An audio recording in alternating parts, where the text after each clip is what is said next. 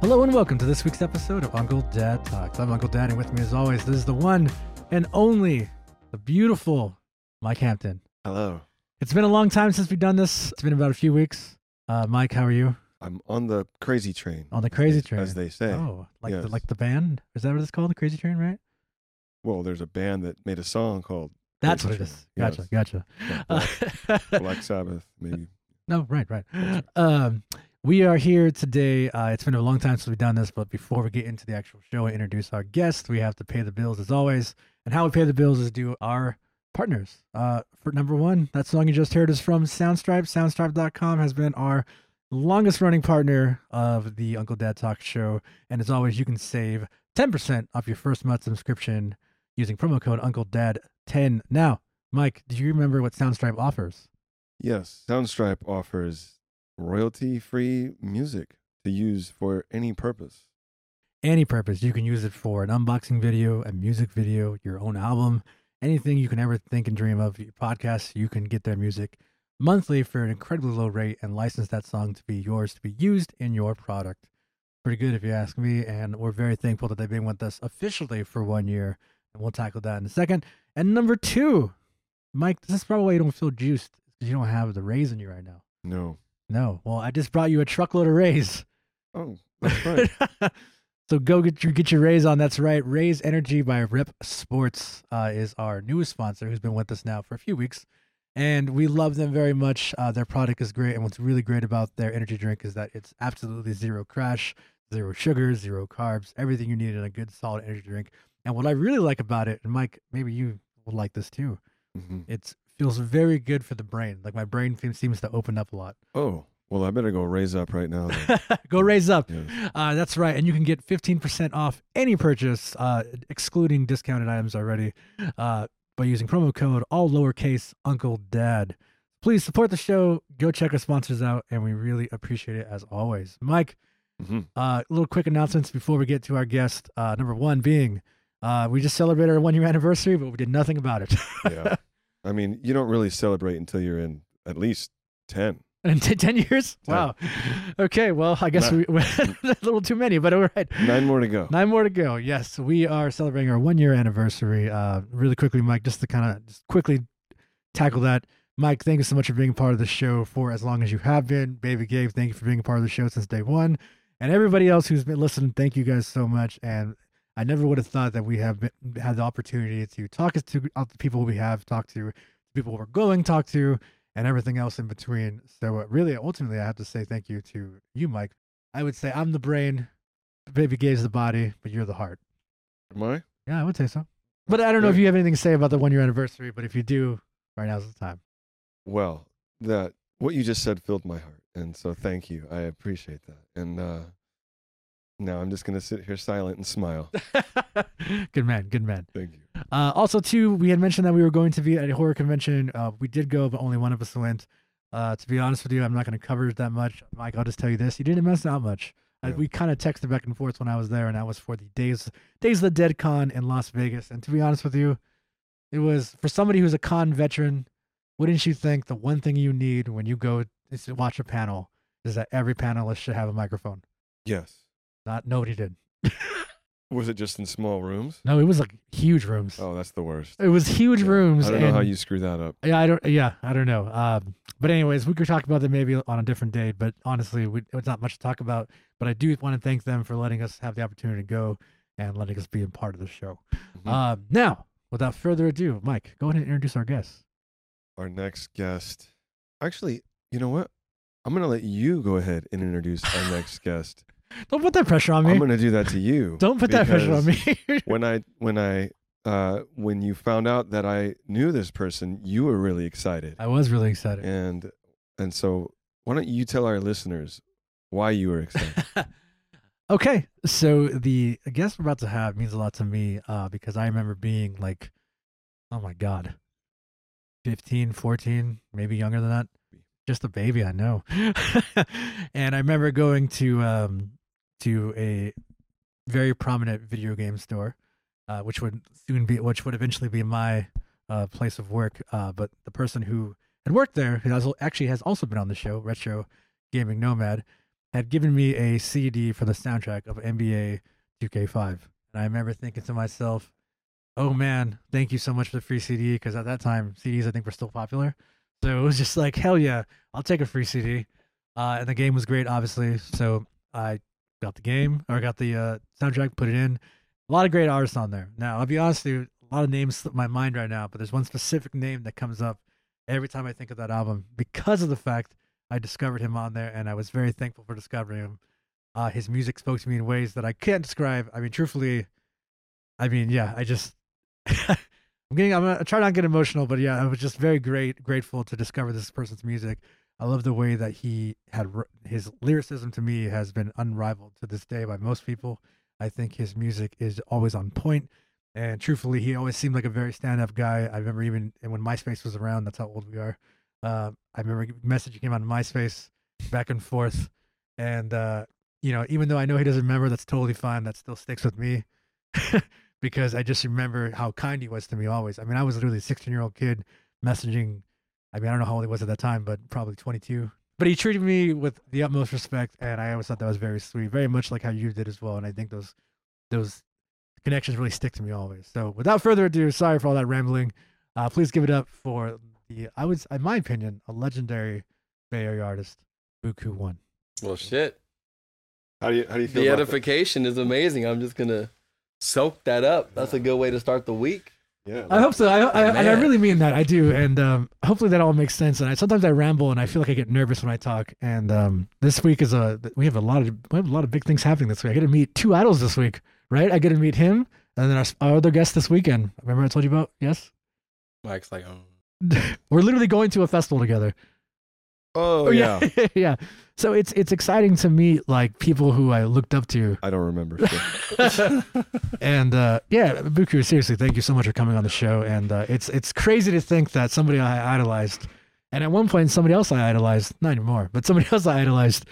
that's the problem when person gets to meet you, it just normalizes, and all of a sudden, they say trust goes up, respect goes down. It's like, whatever. Oh yeah. We definitely done some things. And they always say never meet your heroes or your idols. Right. Yeah. Right. So. But Bukuke, thank you again for being on the show. Really, today's episode is going to be just a conversation. I think just having fun with people I respect for the most part. But yeah, I just, jeez, I didn't call you old. Okay. Not yet. It'll come. It'll come. Yes. Bukuke, how are you today? I am good. I'm good. Starting the week off right here, which is not a bad place to start the week off. And Mike, where are we?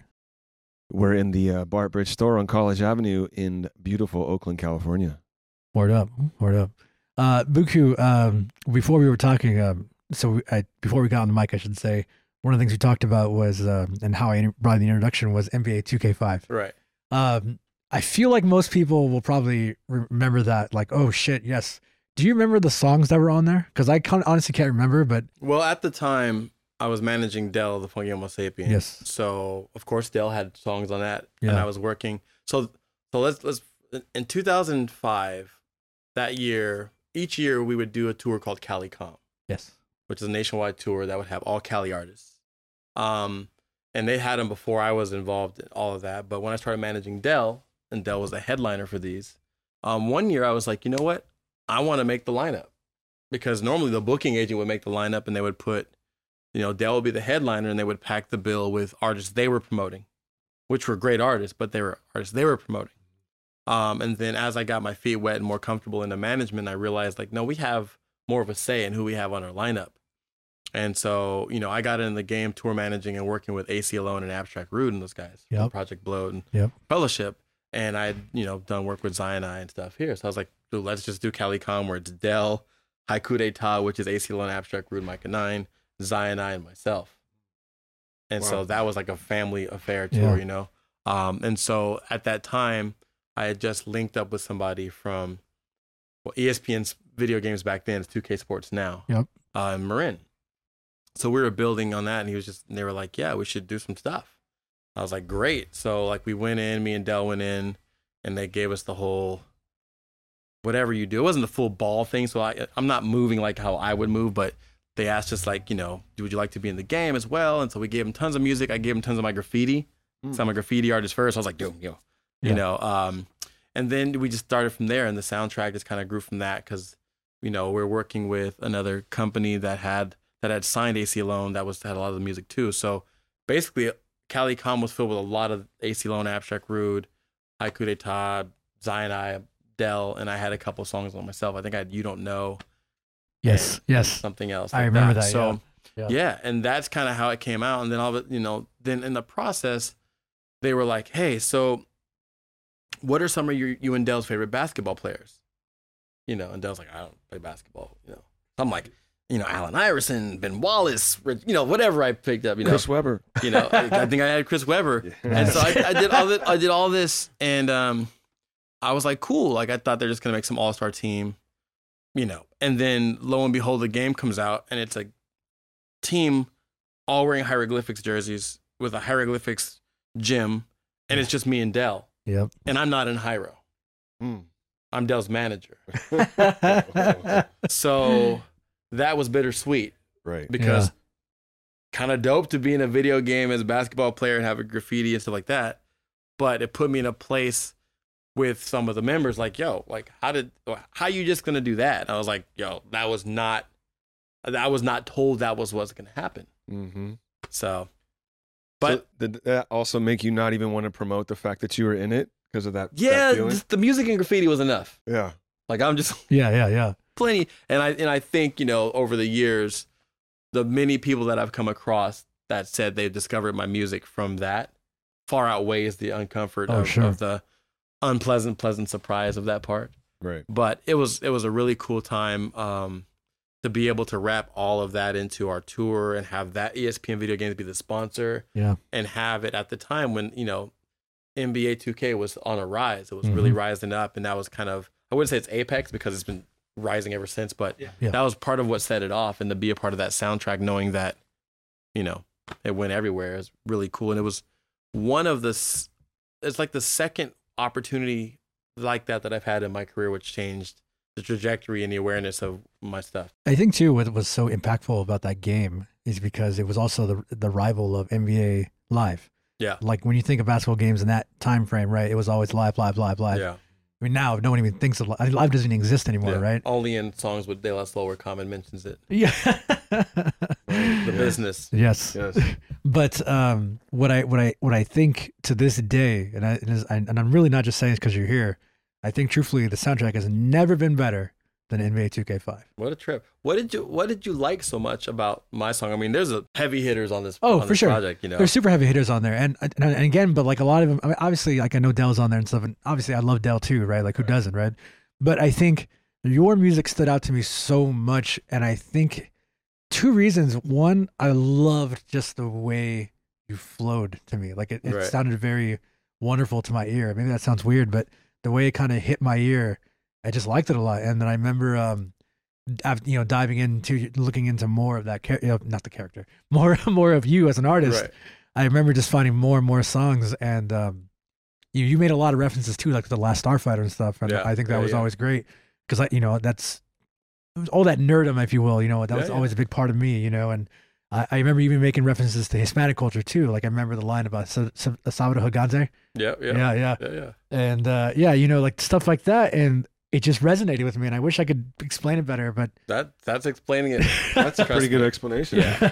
Yeah. I just and I think that's what hit it for me, and like the guy who gave me the CD, who's still my dearest friend, he goes by Retro Gaming Nomad. He's a huge fan of Dell, right? And I remember we would argue all the time, like who was better, and between you and Dell. And awesome. But I would always go for you, and he would always, there's no way, because Dell's obviously bigger. And I was like, yeah, but I mean, just because he's bigger doesn't mean that he's better, right? Yeah. He's gonna listen to us now and be like, motherfucker, dude. Dell will be like, nah. But the funny thing about all that is, music is subjective. It's who's better than what. I mean, better at what? Like, you can't tell me this artist is better at making me feel the way I want to feel versus that one because that one's more popular. Right. Yeah. And so the battles and the comparisons are always fun because like comparing comic book characters. Yeah. But in real time, like I've learned to appreciate the compliments that come from someone that's sincerely like that without having to denounce it or be like, are you crazy? Do you know who, you know, like, just understand, like, to this person, you affected them the way, you know, let's say when I was growing up, you know, like special ed affected me in a way that a lot of others didn't, or Poor Righteous Teachers. Were they the biggest? No. Were they on anybody's top 10 list? No, but it didn't matter because at the time, whatever I was going through, whatever emotional calibration I had, that way he rhymed and that content and that beat and that, you know, song list order at that point, right? All appealed to me.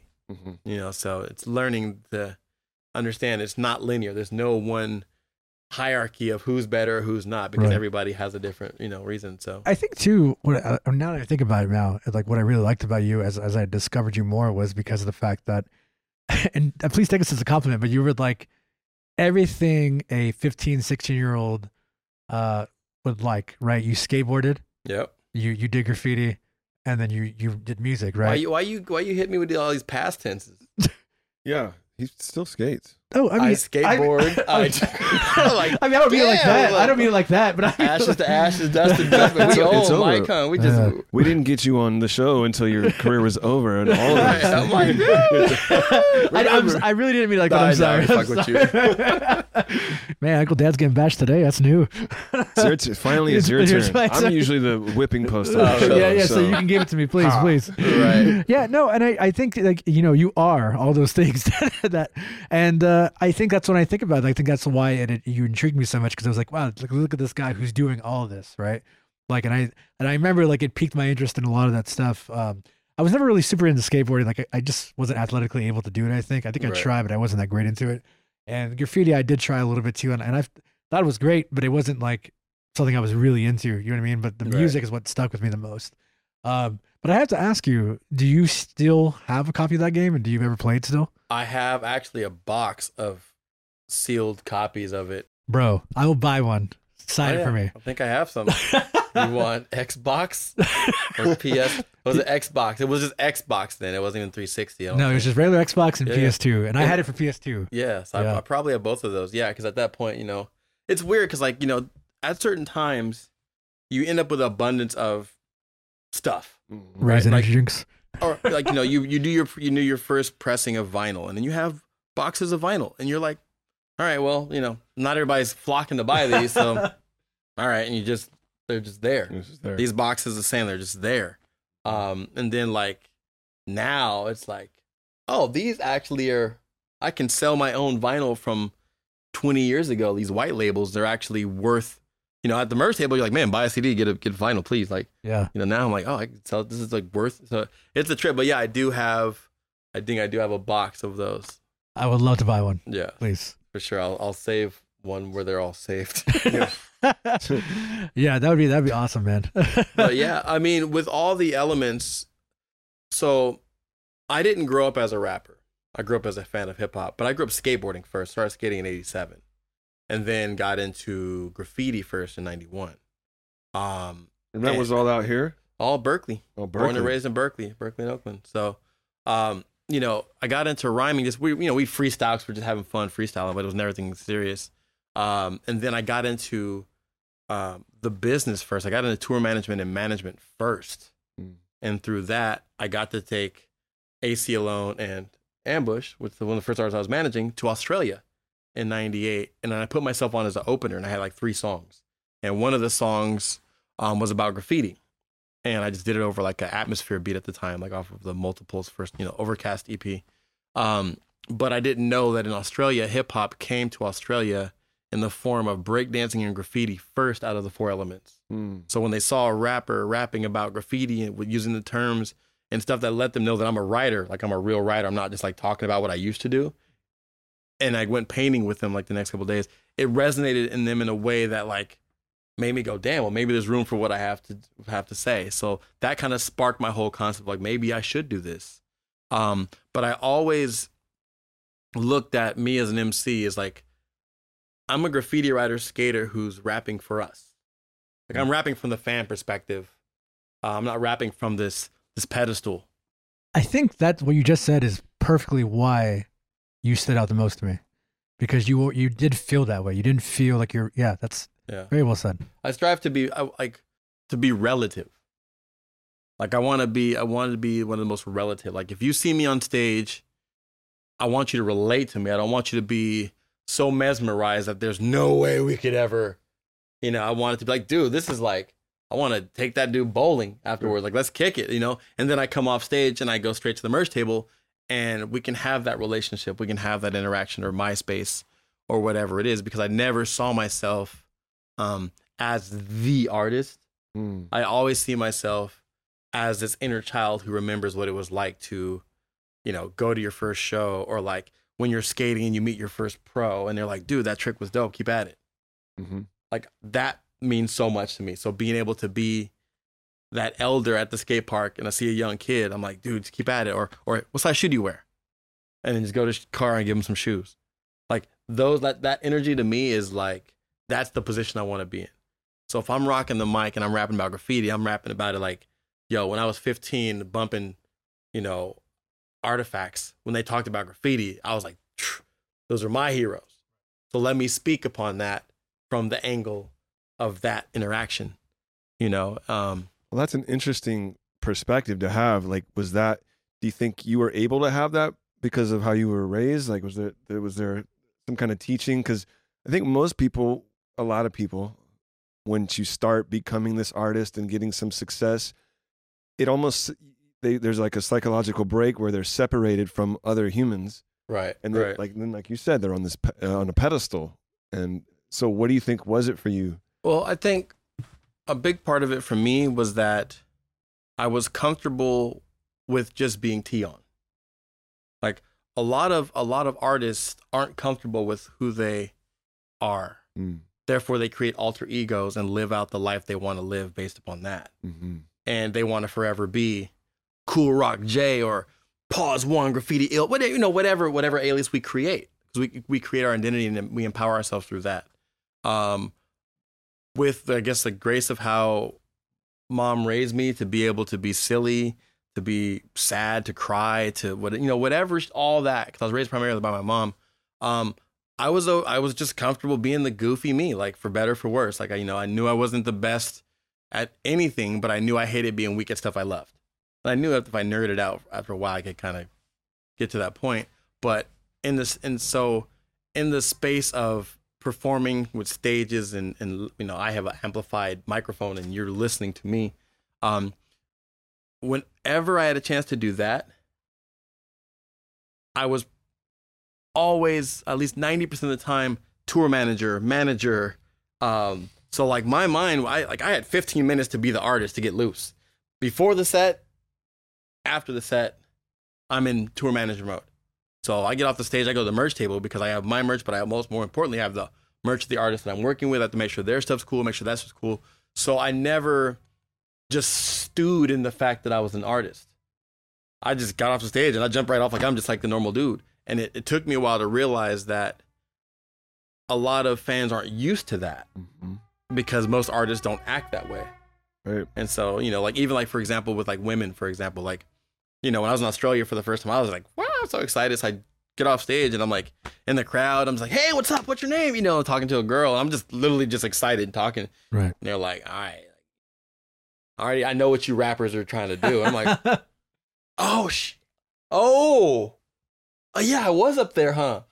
And I just didn't think of it that way. And so I think, the roots of how my mom raised me helps a lot. Being comfortable in my skin to where you call me Tion or Buku, I feel okay. Yeah. But also just, I did more of my work behind the scenes and I was always being of service. I was always tour managing, booking.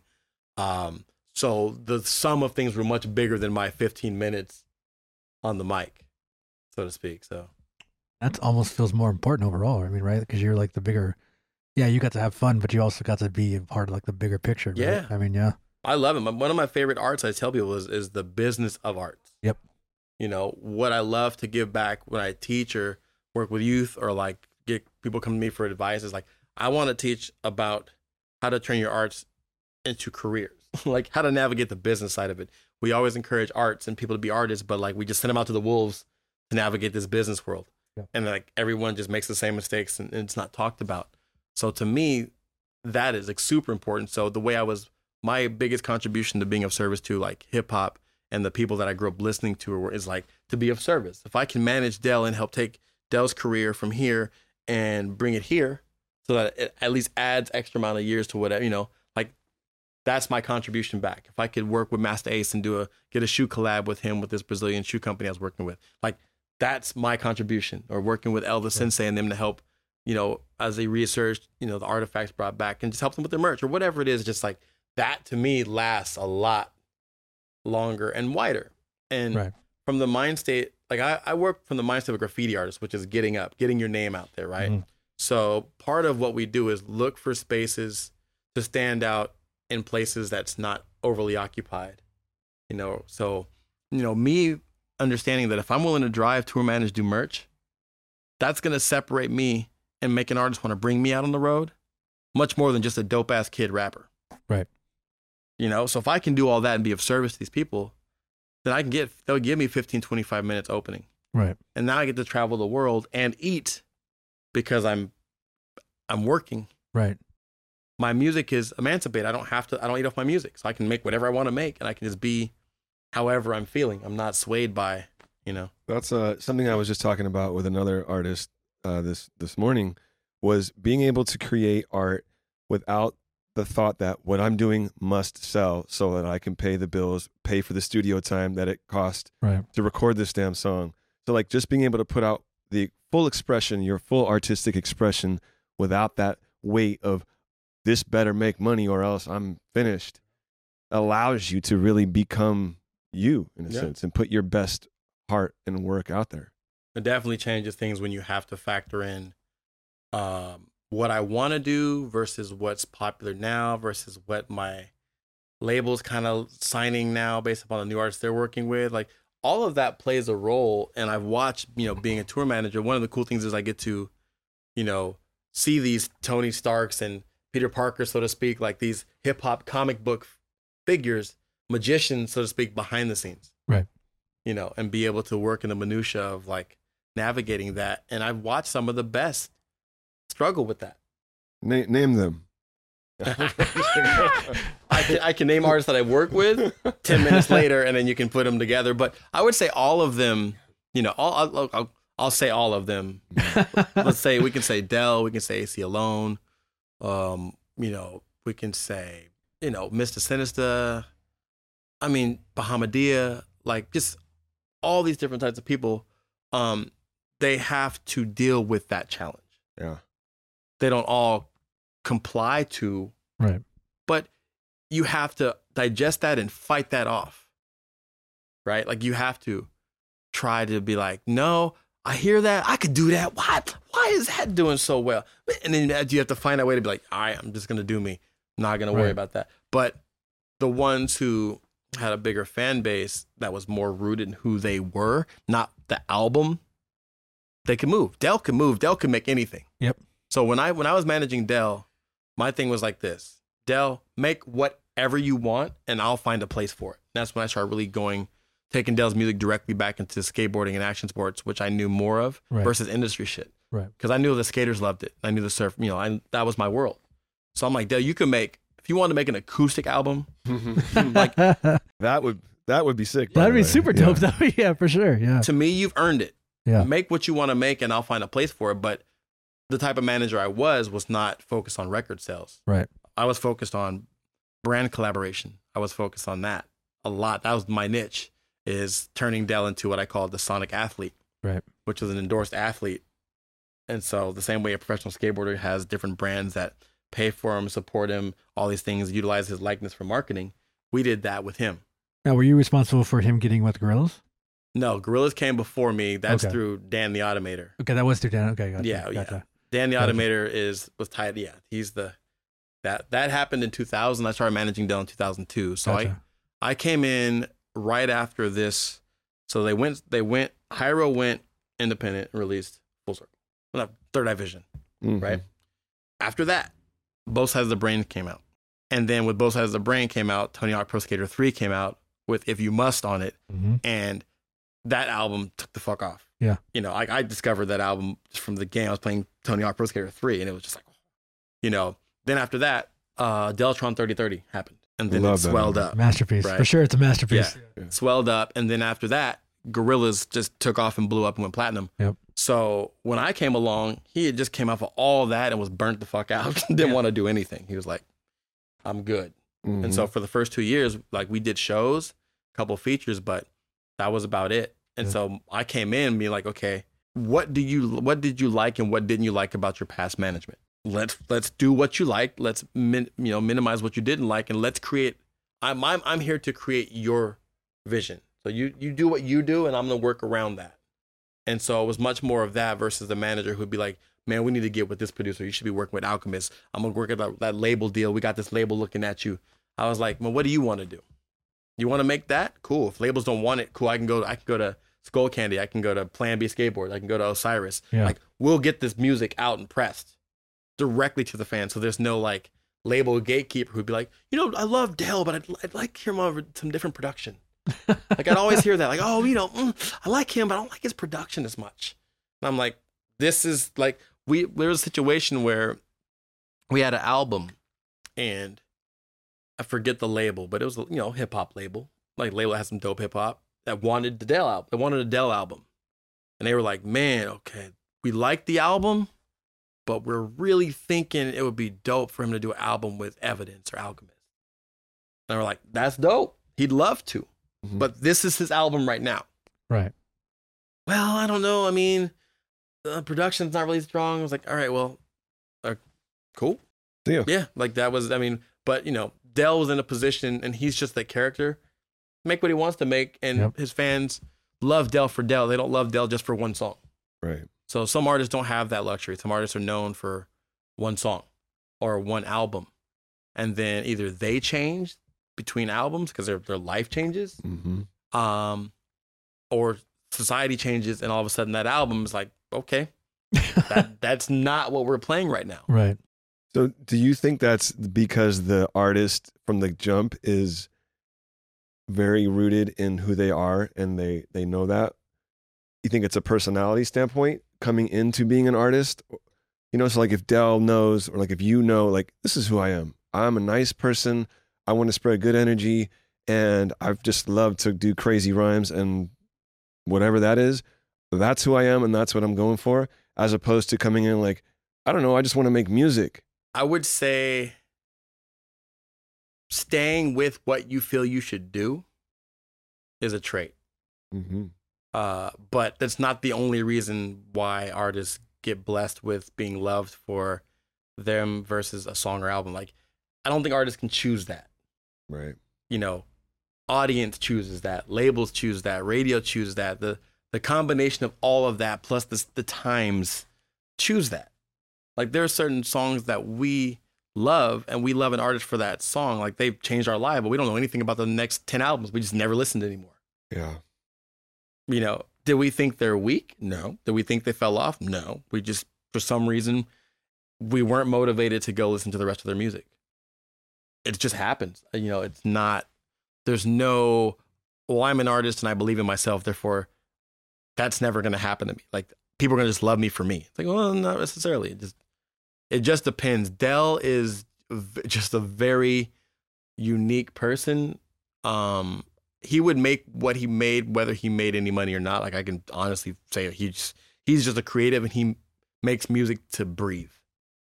He just does it regardless. Like, he makes hundreds more songs than we'd ever hear. Like, when I was managing him, I would have my assistant go over to his house with hard drives and just scoop shit off of his hard drive, because Dell would make music for fun, make songs, and just throw them away. Like, he just make hundreds of songs. Like, that's all he does. Like, when we go on tour, people, I had a friend who called him Crouching Dell Hidden Gadget, because he'd always be like in the corner somewhere backstage or in the car just making music, and would just throw it away because it was just practice. He just needed to do that. Not everybody is in it for that. But also, he's been blessed with good management. Domino, who's his manager now, who's his manager before him, genuinely cared. Ice Cube before him, his cousin, really helped guide too. Dan the Automator, seeing that if I put Dell in this concept, Dell will do something that will just make it what it is. If I bring Dell on this Gorillaz project, we had a rapper on it, I didn't like him, removed him, said, Del, rap on this. And then these things just happened. Like Tony Hawk Pro Skater 3 just happened. He didn't skate at the time. He didn't know any of that stuff. Skateboarders fell in love with hieroglyphics in the early 90s and it changed the trajectory of their career. He didn't know anything about that.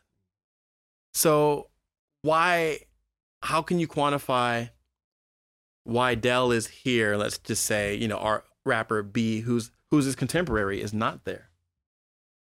It's a combination of who you are, but it's a combination of circumstance, your management, timing, synchronicity, fortune.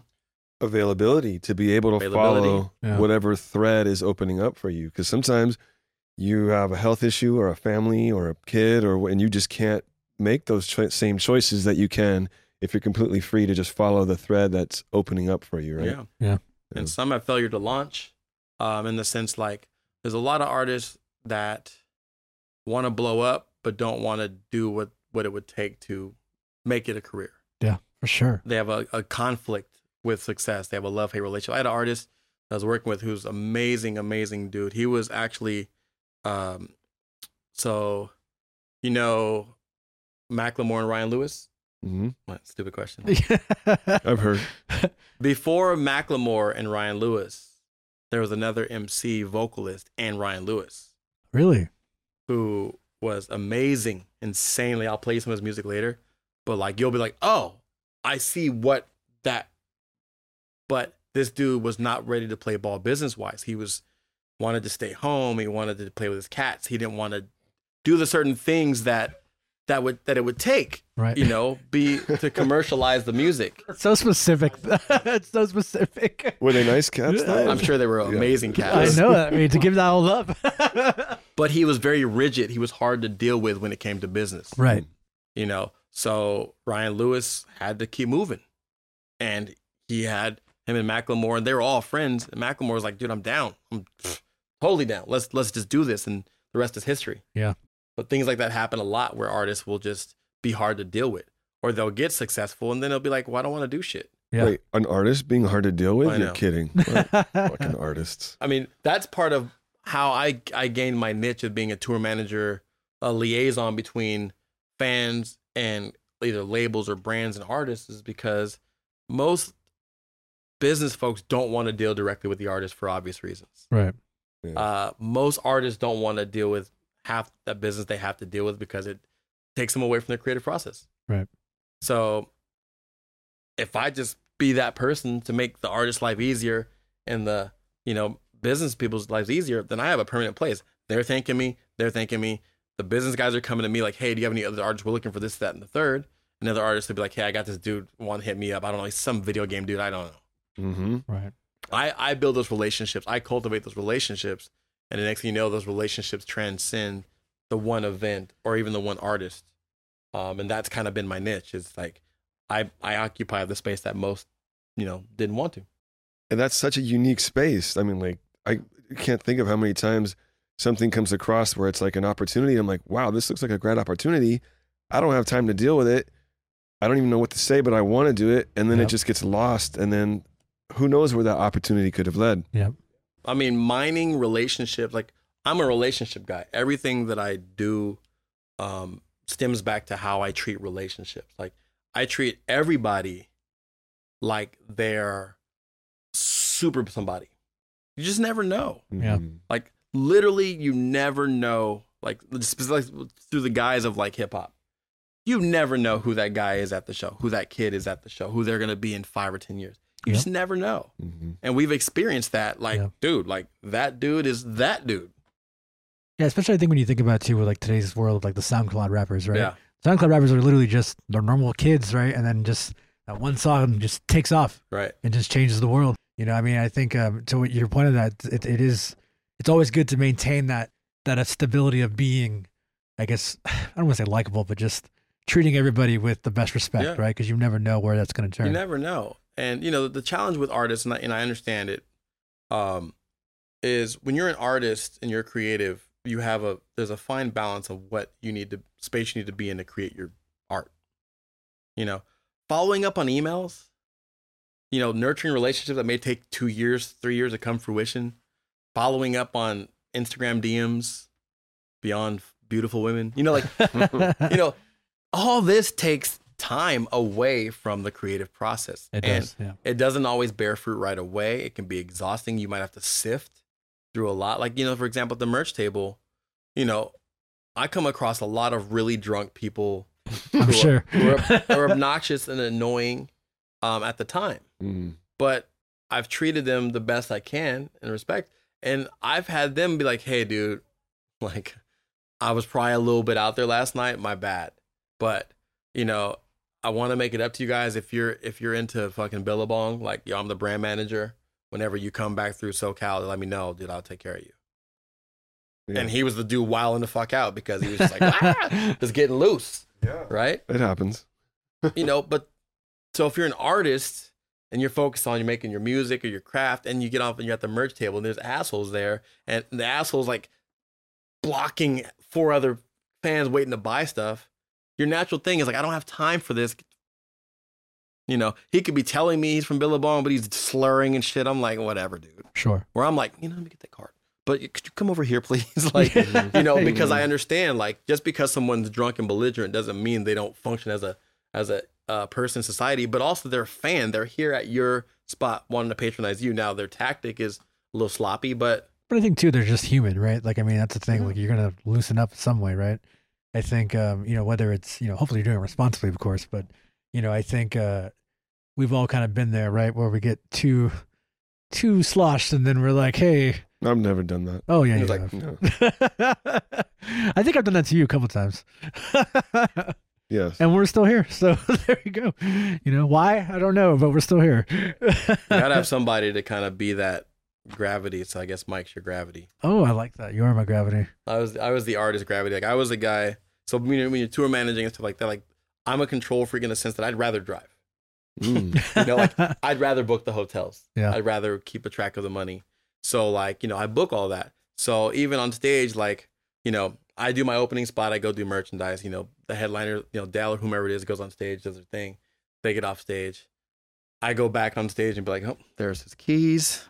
He's going to want those glasses. And there's his phone. And then they're like, fuck, what I got you. You know, because I didn't drink or smoke the whole time to my tour experience. Like 16, 17 years didn't drink or smoke. Wow. Yeah, I stopped in 11th grade and like, I just never did until to this day. Like now I took a little herb and stuff like that. But like folks or artists who knew me back then, they see me smoke. Like, what? They'd be like Buku don't smoke. Like fools would pass joints and they'd grab it. Nah, Buku don't smoke. I got that. I'm like, I can pass it. But like I literally didn't smoke or drink the whole time. Never on tour ever. Was that because you're like, I want to be clear, focused, and stay in control? Yeah, I didn't have a need for it. I didn't. No need. I wanted to remember shit too. Good call. Yes. How many shows have we gone to or experience we've had where we were drinking to have enhanced the fun, and then the next day, like, I spent $300 on that show and don't remember anything. Or even better, like how many times have you and I made an episode and we got too sloshed up? We're like, oh fuck, we can't even post this. Oh, like that one's not gonna work. Yeah. Like, and you know, like since I decided to, you know, do it that way, I was able to remember people that reached out. I remember fans that said, hey, about this, or I could remember I was still focused on what I was there for. You know, after my set, if a girl's hollering at me, I can still talk to them as, you know, maybe even get their number and say, hey, you know, let's catch up later after the show or whatever, but still be like, I'm here handling this. I know if the promoter is stoked at the job that I did, if Dell or whomever is stoked that I took care of them, everything was good, you know what I'm saying? And the fans were stoked, then all that's going to bear fruit for me right down the line. And that's been how I've built whatever it is that I have. Yeah. And your reputation is, you know, that you are straight, you can handle the business, you take care of things. You're not also getting drunk and right. Losing. That would also be really bad if the tour manager just fucked up with the artist. Who's driving tonight? But I'm sure I can't drive. I can't drive. I'm sorry, guys. I can't drive. I'm sure there is tour managers like that, though. Yeah.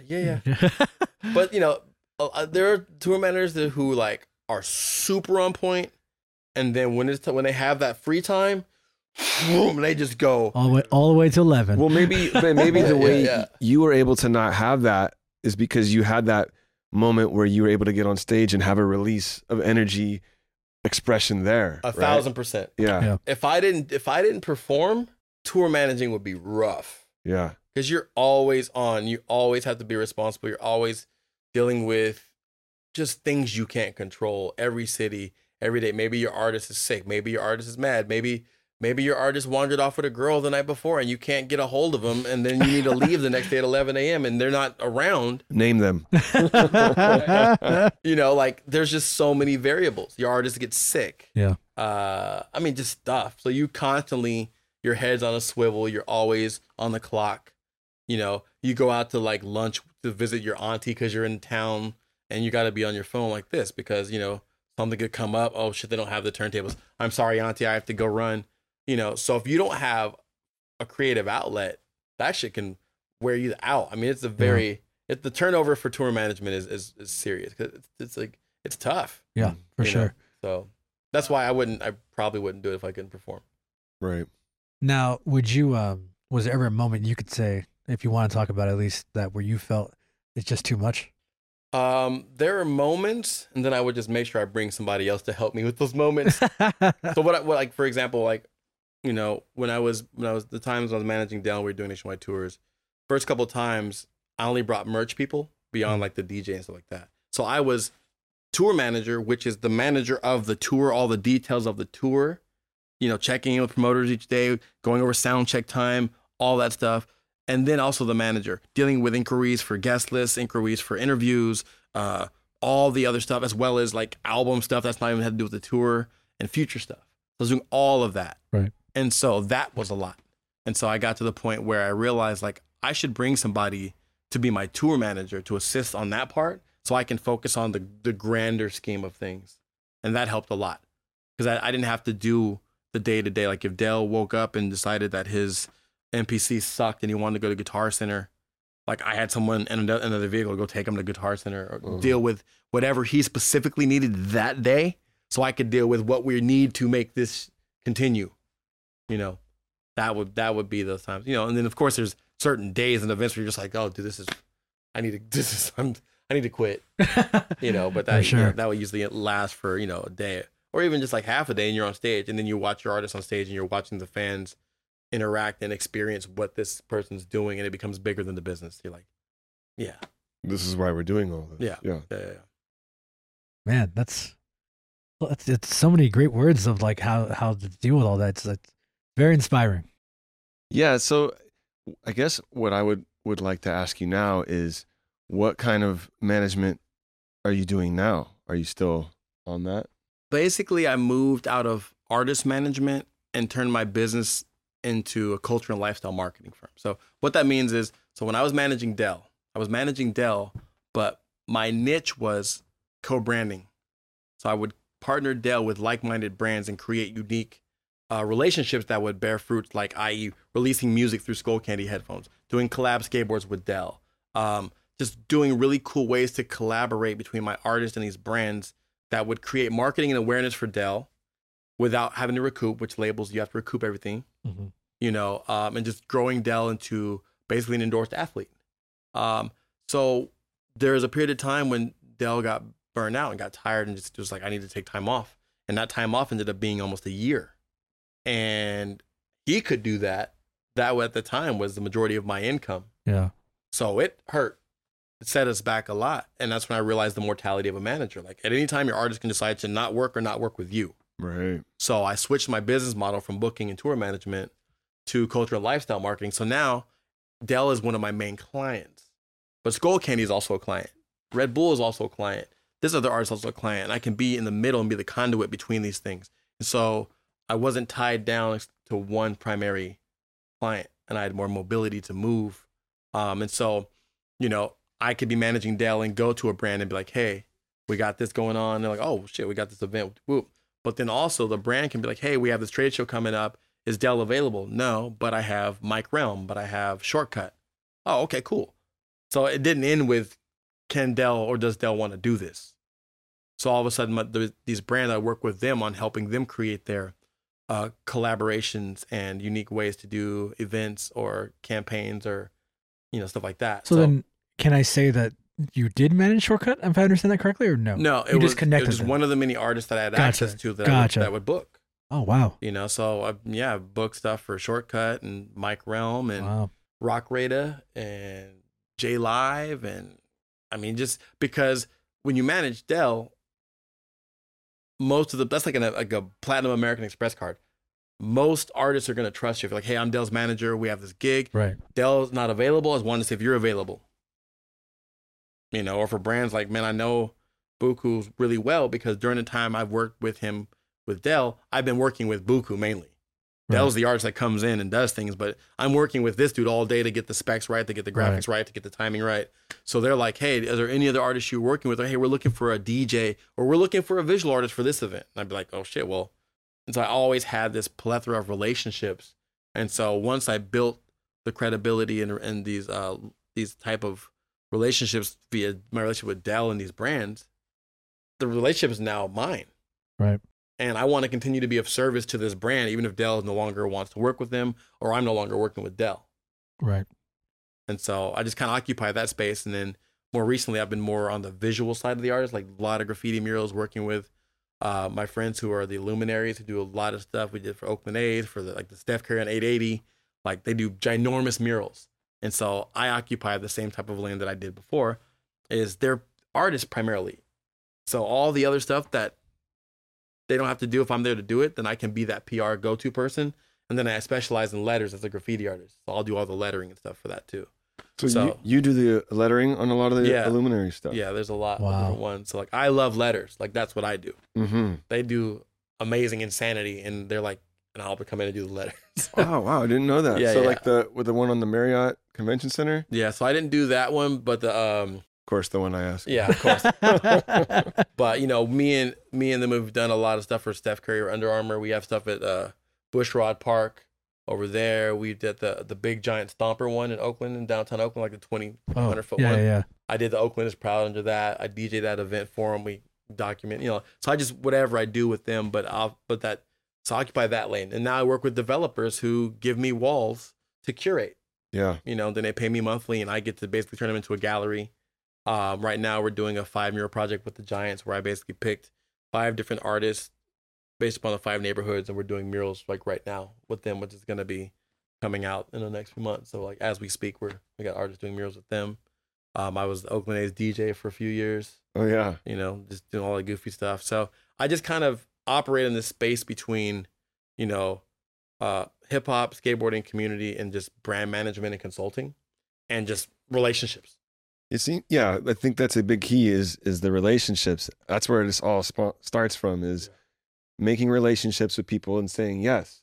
You know, I reached out to you about the art library situation that we're doing here, and you were just like, yes, right away. And then, you know, whatever, obviously if I was, I don't know, a scumball, we wouldn't be sitting here doing this.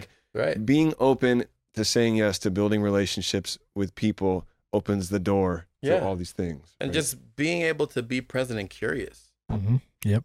Right? Like a lot of times people will come to me for one thing that they know that I do. And then that's the entry point. That's why I reached out. And then as we keep talking, you know, both ways, right? I get to understand what they do and what they're interested in, what the other stuff, and I'll be like, oh shit, well, and the next thing you know, because my favorite thing I like to hear from potential clients or collaborators is, hey Buku, I don't know if you do this, but, and then give me a shot. Yeah. Like I want them to feel like, you know, I like the way he works. I know he's creative and he understands the business stuff too. And he's open. So like, you know, if I can, I'd rather continue working with him because all the other stuff checks out. Right. So then they'll give me that chance. Like for Decathlon Sporting Goods in Emeryville, I've been doing lots of different stuff with them. Started off like DJing for their opening, but the last thing I did is I helped them create their mission statement, helped them write their mission statement. So it was like a whole 2-part like team building process. But there's nowhere on my Instagram or in any resume that would say Buku does mission statements. I need a mission statement help. We need one for Uncle Dad Talks. So if you can help us with that. Yeah. So just understanding, like, you know, having a diverse array of business things that I've done, but also people having trust and me being honest with them that, you know, they can ask me that question and I'm not going to say yes if I can't, you know. Is that you're wearing a brand Nubian logo hoodie there? Is that kind of where that comes from too? Is that same? It's similar. My COVID project. So my son got into silk screening. He's 19, and you know, I did merch right back in the day. I'd go to my friend's company and they'd press my stuff. Yeah. But I never had done it at home. And so through COVID, we started just hand printing at home. So I started just printing my own shirts. And then I built with Sadat X and El the Sensei and them because they were doing independent tours before COVID. I had known El for a minute. So when they came out, I would drive in my minivan and do the old school, like I'll drive and do merch if I can open, you know, just to get out and do some shows with Sadat X and El and the family. I mean, you know, how bad could that be? Yeah. And then just on a fluke, I just hit Sadat up and I was just like, yo, like, you know, I'm hand printing now. I'd love to do some stuff for you. And he's like, cool. I'm like, yeah, anything I print of yours, you know, you get $10 for the shirts, 15 for hoodies, and 25 for a jacket. So he's like, cool. So like I created his merch page, you know, burn the screens, make the prints, and then I put them all up. And he posts them and sells them on his Instagram, and I just hand print them. You know, so it's like another way to be of service to like one of my hip hop superheroes. And then he did the intro on your. Yeah, he did intro on my album, and he's on the remix of my 12-inch. But yeah, it's just, to me, hip hop is the currency that I'm benefiting most from, that I value the most, that I need the most now, is not monetary from hip hop. It's just culture richness. I want to do cool shit. I want to paint with cool people. I want to do dope things. So this is a dope thing. Am I going to get rich hand printing Sadat X merchandise? No.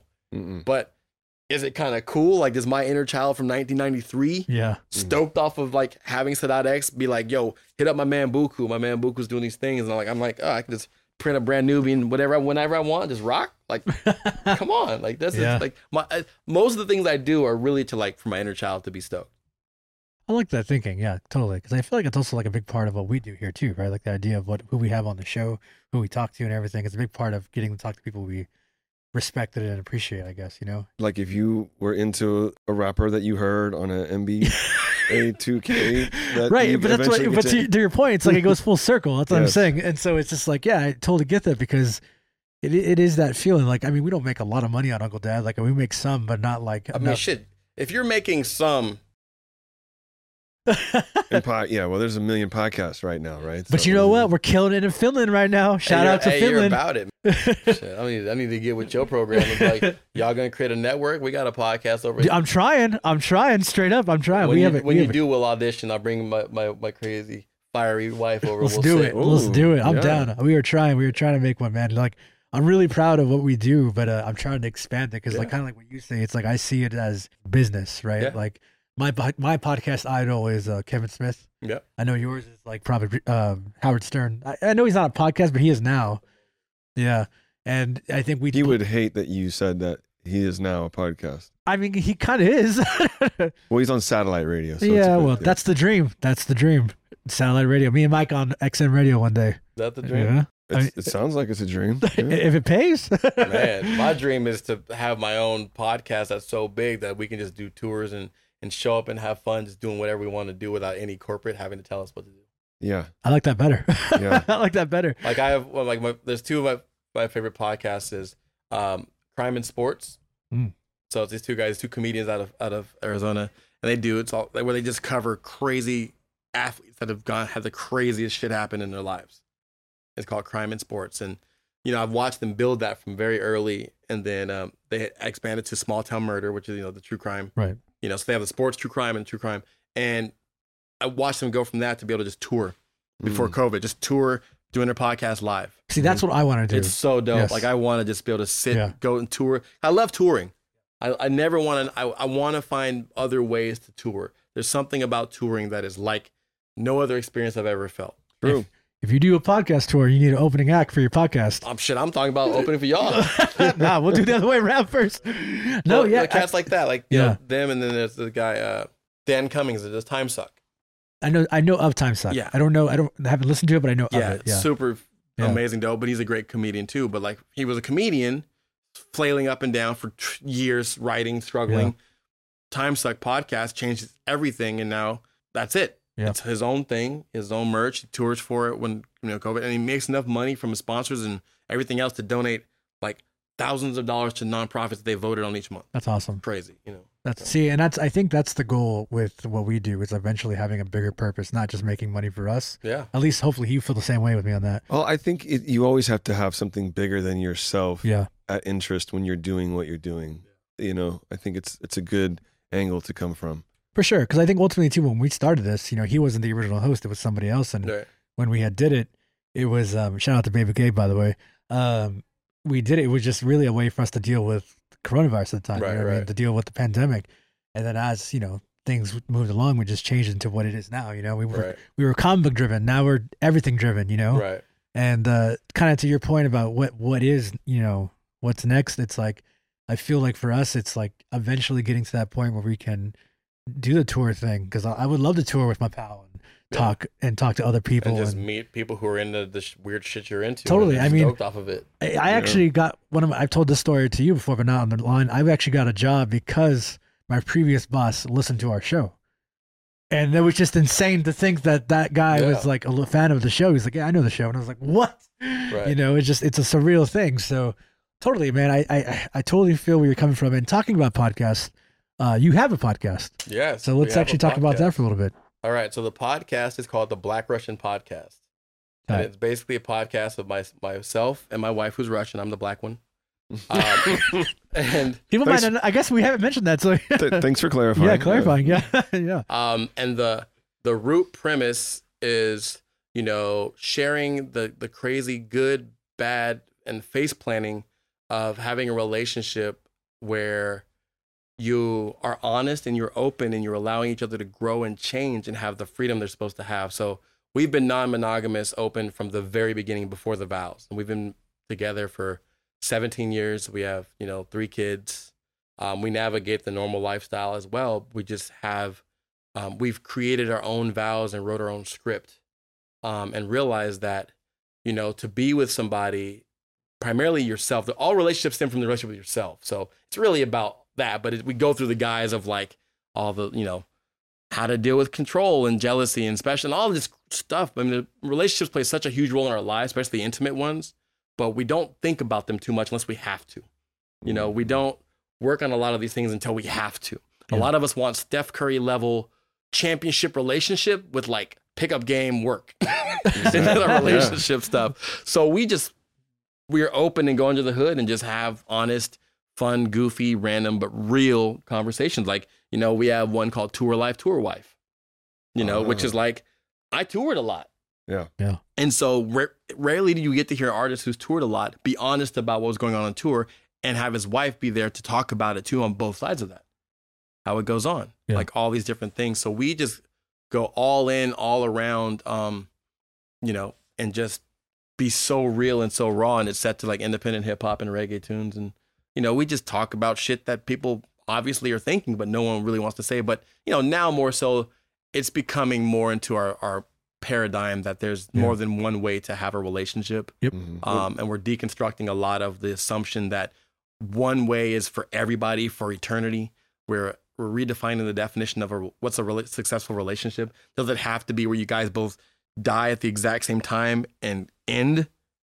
Can it be one that lasts for a week or a month or a year? Or, if you really want to know who your partner is, give them the freedom they're supposed to have and see what they do. Yeah. If you really want to be able to, and just the reality that no matter what relationship structures we to subscribe to, that should be secondary to, do we have relationships in our lives that allow us to grow, evolve, change, expand, contract, make mistakes? And do we offer that same thing to other people? Right. Because all of us like to feel free, but not many of us want to give our partners the freedom that we want to have. Oh, totally. Yeah. It's interesting being in a relationship, like an intimate relationship with someone, is the ultimate mirror for yourself to look at yourself too. Like it'll show you all of your insecurities, your jealousies, your control, what you want to control. And there's a lot of work that you can do if you're paying attention just by being in a relationship with someone. Oh yeah. And that's what we tell people, people go, well, monogamy is for me or non-monogamy is not for me, and it's like, well, look, there's good people who tell the truth and who lie in every structured relationship. Monogamy, polyamory, as a boss, as a teacher, as a dad, as a mom, as a friend. Like, humans are humans. Yes. So let's focus on finding good humans to interact with and worry about the structure later. Right. Like, you know, I want a good monogamous relationship. Well, okay, but you may want that now. What if you want to just settle down now because there's a pandemic and you want one now? 2 years from now, you decide you want to start traveling more and experience the world. Can you have that conversation with your partner and be honest about that? May consist of maybe interacting with other people, maybe on a physical level. You know, like deconstructing the concept that intimacy is sex, and they're synonymous. They're not synonymous. Sure. Yeah. You know, and people go, well, yeah, you know, like my sex is very intimate. I'm like, okay, and I do this. So we'll all do this right now. Everybody close their eyes. Okay. Think of all the people you've kissed. Okay. 3. Has it, right. Just Mike. Right.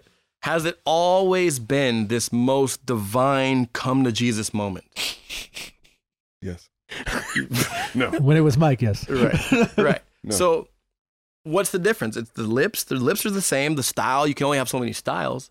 What's the difference that makes certain kissing experiences or sexual experiences divine and other ones not? It's the emotional connection, right? Yeah. It's the brain. It's everything. Yeah. Yeah. Connection, the intentions. Yep. You know, sex is a powerful tool, but it doesn't mean it's divine all the time. I agree with you on that. Yeah. You know, we can have conversations that are deeper than sex. That's So right. so once we get to the point where we can deconstruct and separate intimacy from sex, then we can have the objective conversation. Why are we so sensitive about sex intimacy, but we're not about other forms of intimacy? Sure. And then we can really deal with those things. Like most men have the fear of the alpha male, which all of us have in some greater or lesser degree, that somebody bigger, cooler, smaller, that someone who's all the things we're not is going to come along and take our wife away, our girlfriend away, and render us useless. So we want to lock it down. Sure. Yeah. You know, but you know, just that stuff, and just the basic reality too that no one likes to be held against their will. Sure. Yeah. So a lot of us opt into certain relationship structures that in the beginning, that's all we want is them. But then as we expand, we realize there's more to our life than just this dynamic. But now I'm afraid to say that because I know it may disrupt this. So therefore I either don't say it and start to resent, or I just create another life outside of this because I'm afraid, you know, like, let's just be honest, let's be real, and let's just, you know, like.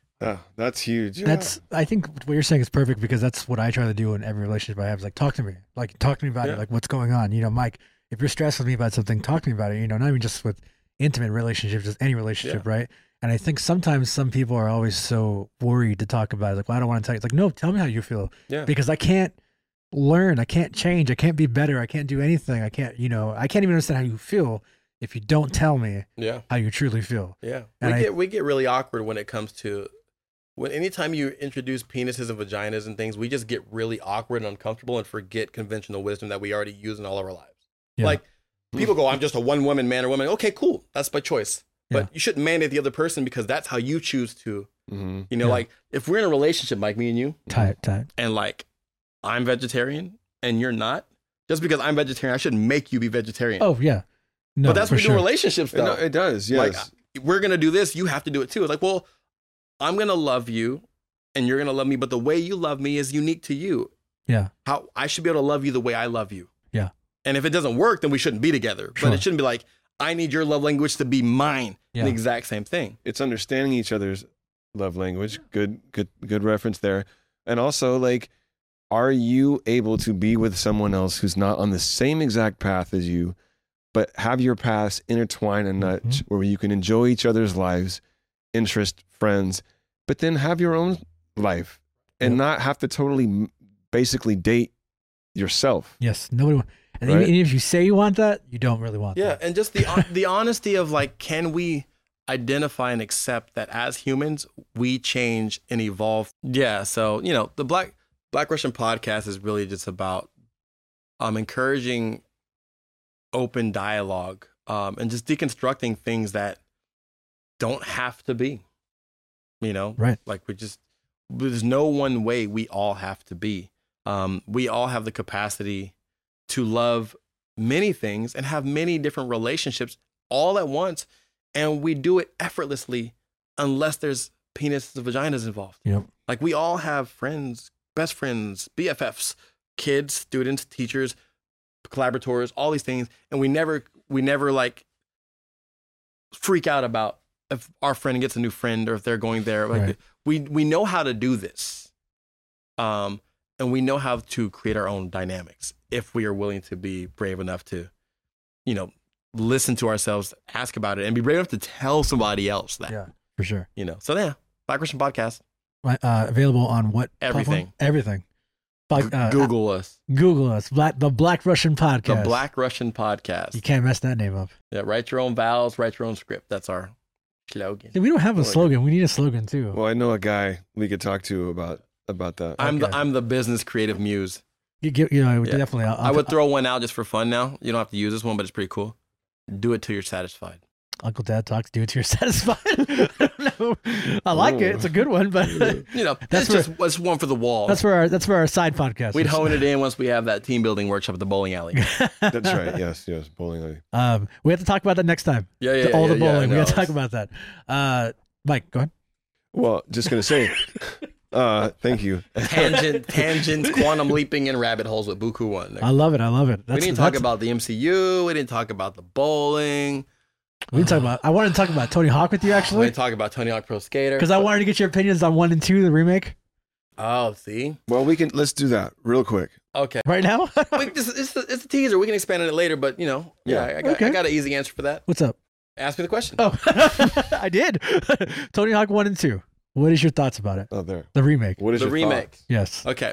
I have 2 words for it. Okay. 3 words. Okay. EA Skate 3. Once you play EA Skate. I was thinking we're counting the words. I don't know if that's really, Well, EA is one word. I guess it's it would one be. word. Yeah. 2 syllables, 1 word. but it's technically Electronic Acronym. Arts, Okay, right? whatever. Stop it. Thank you. All right. But no, it's like once you played EA Skate, Sure. it's really hard to go back other than nostalgic. Like, Yeah. I have a hard time going back and playing games that I thought were really cool when I was younger. Like, it's hard. Like GoldenEye. Have you played that? No, I haven't played that. I haven't played Nintendo Pro Wrestling or Excite Bike.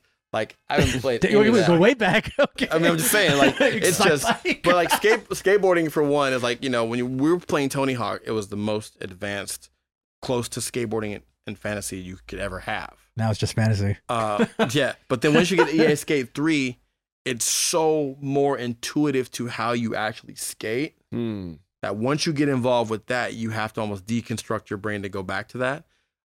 So I was glad they did it. Sure. I have a song called Pro Skater. Okay. Yes. That's all about playing Tony Hawk 2 and I beating actually remember somebody. that song. Yeah. And I'm actually playing the game in it. So when that came back out, I tried my hardest to get that song in the game, and I couldn't find anybody to. It was already, I guess, done before I even knew. But I was like, Yeah. dude, that's a song. Yeah. Well, they're gonna do the 3 and 4 remake, so there you I'll keep swinging the bat. go. But now, quickly on the subject of skateboarding games, have you played Skater XL?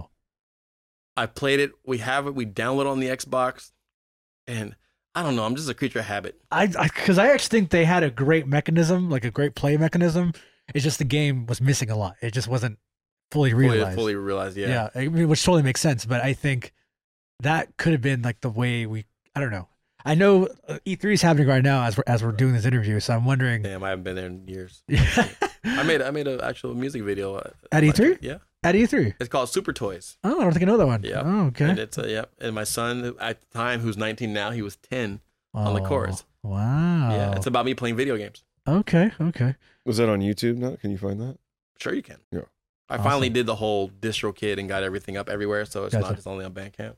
All right. Yeah. So to quickly wrap up the video games, we really got to dive in that eventually later because I'm the video game guy here. Right. We've had some video game people on here. We're gonna have some developers on the show soon again. But what is your current favorite video game? Right now is Madden. Madden. I know. So like, I'll try to make this really short. So one year, like I used to only play really fighting games like Soul Calibur, Tekken, and like Skate 3. It's the only games I really play. Gotcha.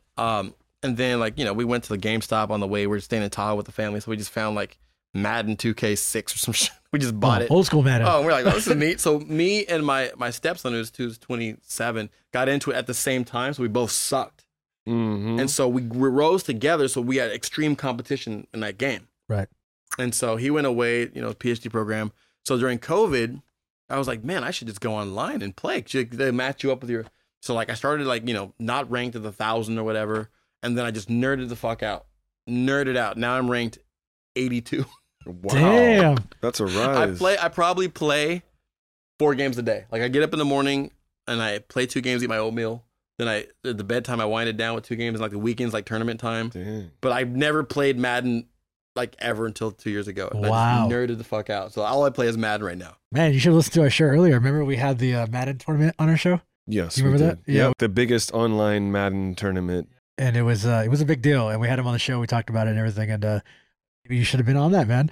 I Next year, I next can't year. even tell how ready I am. I mean, I'm playing their I mean, if matching you're people 82, online. I mean, Yeah, it's a trip. But people are funny. I don't do the headphone microphone thing. I have to try that once, but I just get every time I get messages like might have explicit. What did you call it? Expletive. I know, explicit, right? Explicit. Is it Explicit? Yeah, whatever. But like, I'm like, okay, I don't even want to click on that Gotcha. because some fools just be talking. Oh, They're so offensive online. What I watched a YouTube video or like a meme about it, and they, when someone comes at you like that, just be like, dude, I'm only 10 years old. I'm trying to figure it out. You're really good. And it just fucks up their whole thing. Oh, dude, keep trying. Because we're like, trash. Dude, I'm 10. I'm just getting started. I'm just trying. Mike, that's what we're going to try for you. Well, I just kind of glaze over because I don't really play video games. You know, Sorry. Mike, Yeah. I have something in my house that you'll love. I just got an NBA Jam arcade machine. Oh, yeah, I would play that. Yeah. That's fun. Yeah. Come through. Okay. Yeah. Some Street Fighter. I have a Street Fighter machine too. Do you? Do you want to come? You want to come? Invisible You throw. can at my house. It's Invisible over. throw, man. It's Yeah, what it is. Let's go. I'm good at Street Fighter. All right. Are you? Are you good at Marvel vs. Capcom? Nah, that's Street Fighter, bro. When it started getting all crazy and all that, no. I Okay. skipped that and came back at Soul Calibur. Soul Calibur? But Okay. Street Fighter, Soul Calibur, Tekken. Gotcha. Okay. Well, with all that being said, what are you working on right now?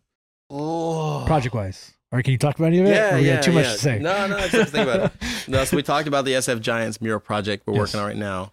I just finished the EP called the Doodle EP, Nice. which should be out, I guess, as soon as I put it up in the next few weeks. Nice. Would that be on like a Spotify? Or Yeah, it'll be on all the digital platforms. And then I pressed the single to vinyl, which should have been here in April, but then I got the word from the plant in Egypt that there was a COVID outbreak, so we're not going to be shipping till August.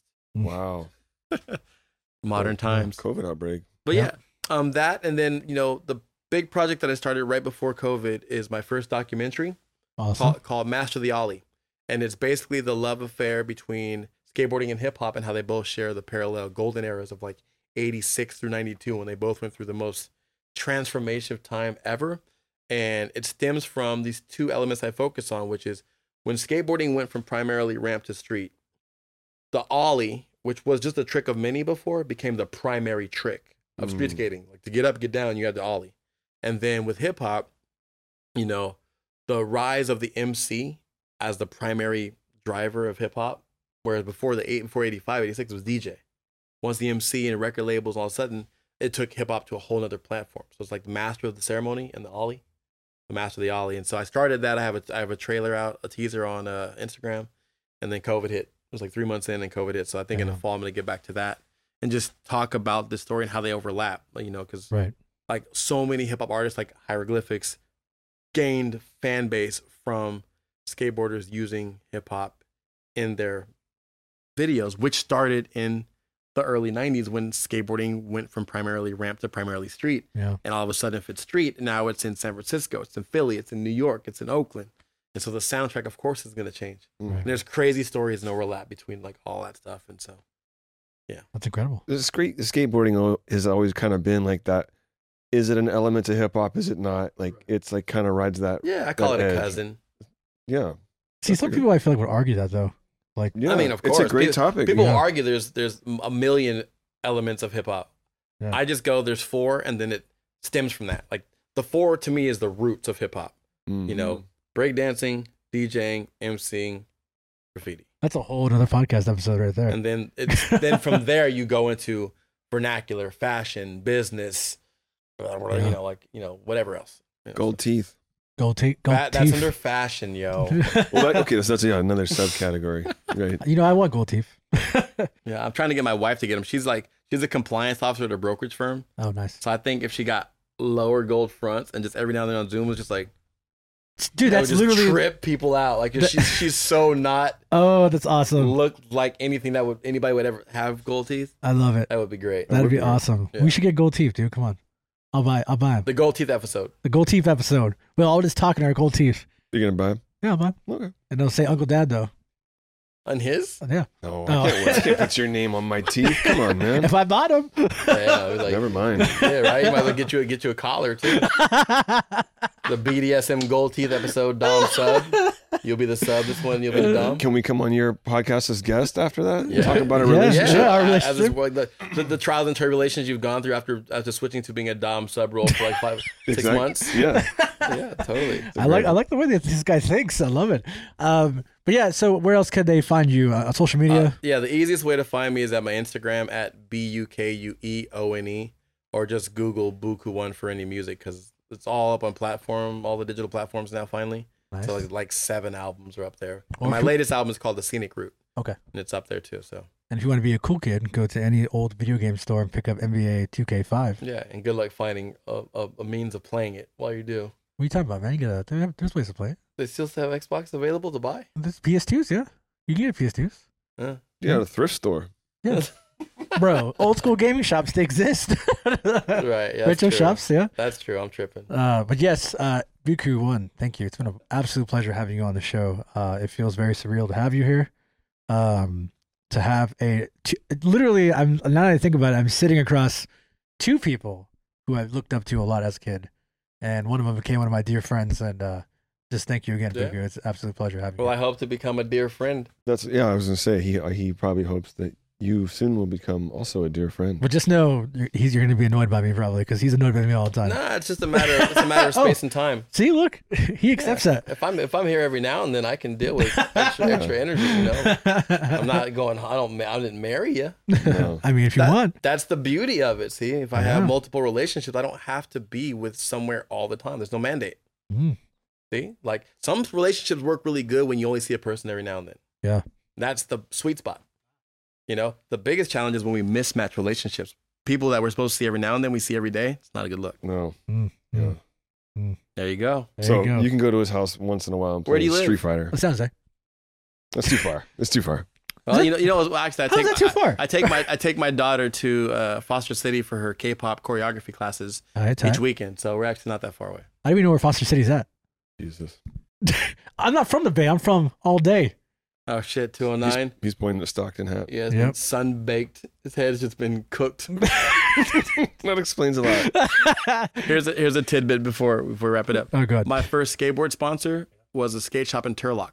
Oh, really? He's like, woo! They always light up. Cats from Modesto and Stockton light up when you say Turlock. Well, I don't care about Turlock. I just care about that's in my neck of the woods. Vicinity. But it gives them their voice pitches up and like. Oh, it's like, dude, Nate Diaz just fought, right? So it's like, obviously I was watching that fight at my house. Big old deal.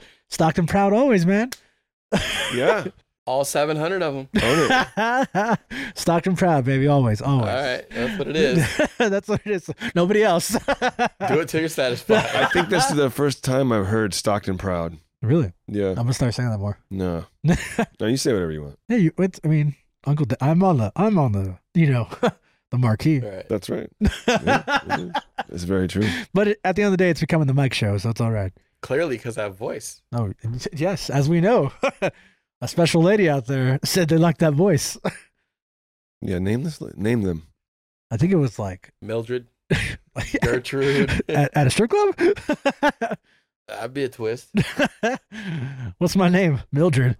All right, we're dragging on too much. With that being said, I just had something to say about the strippers. Yeah, I love it. One of the coolest challenges is like if you can befriend a stripper.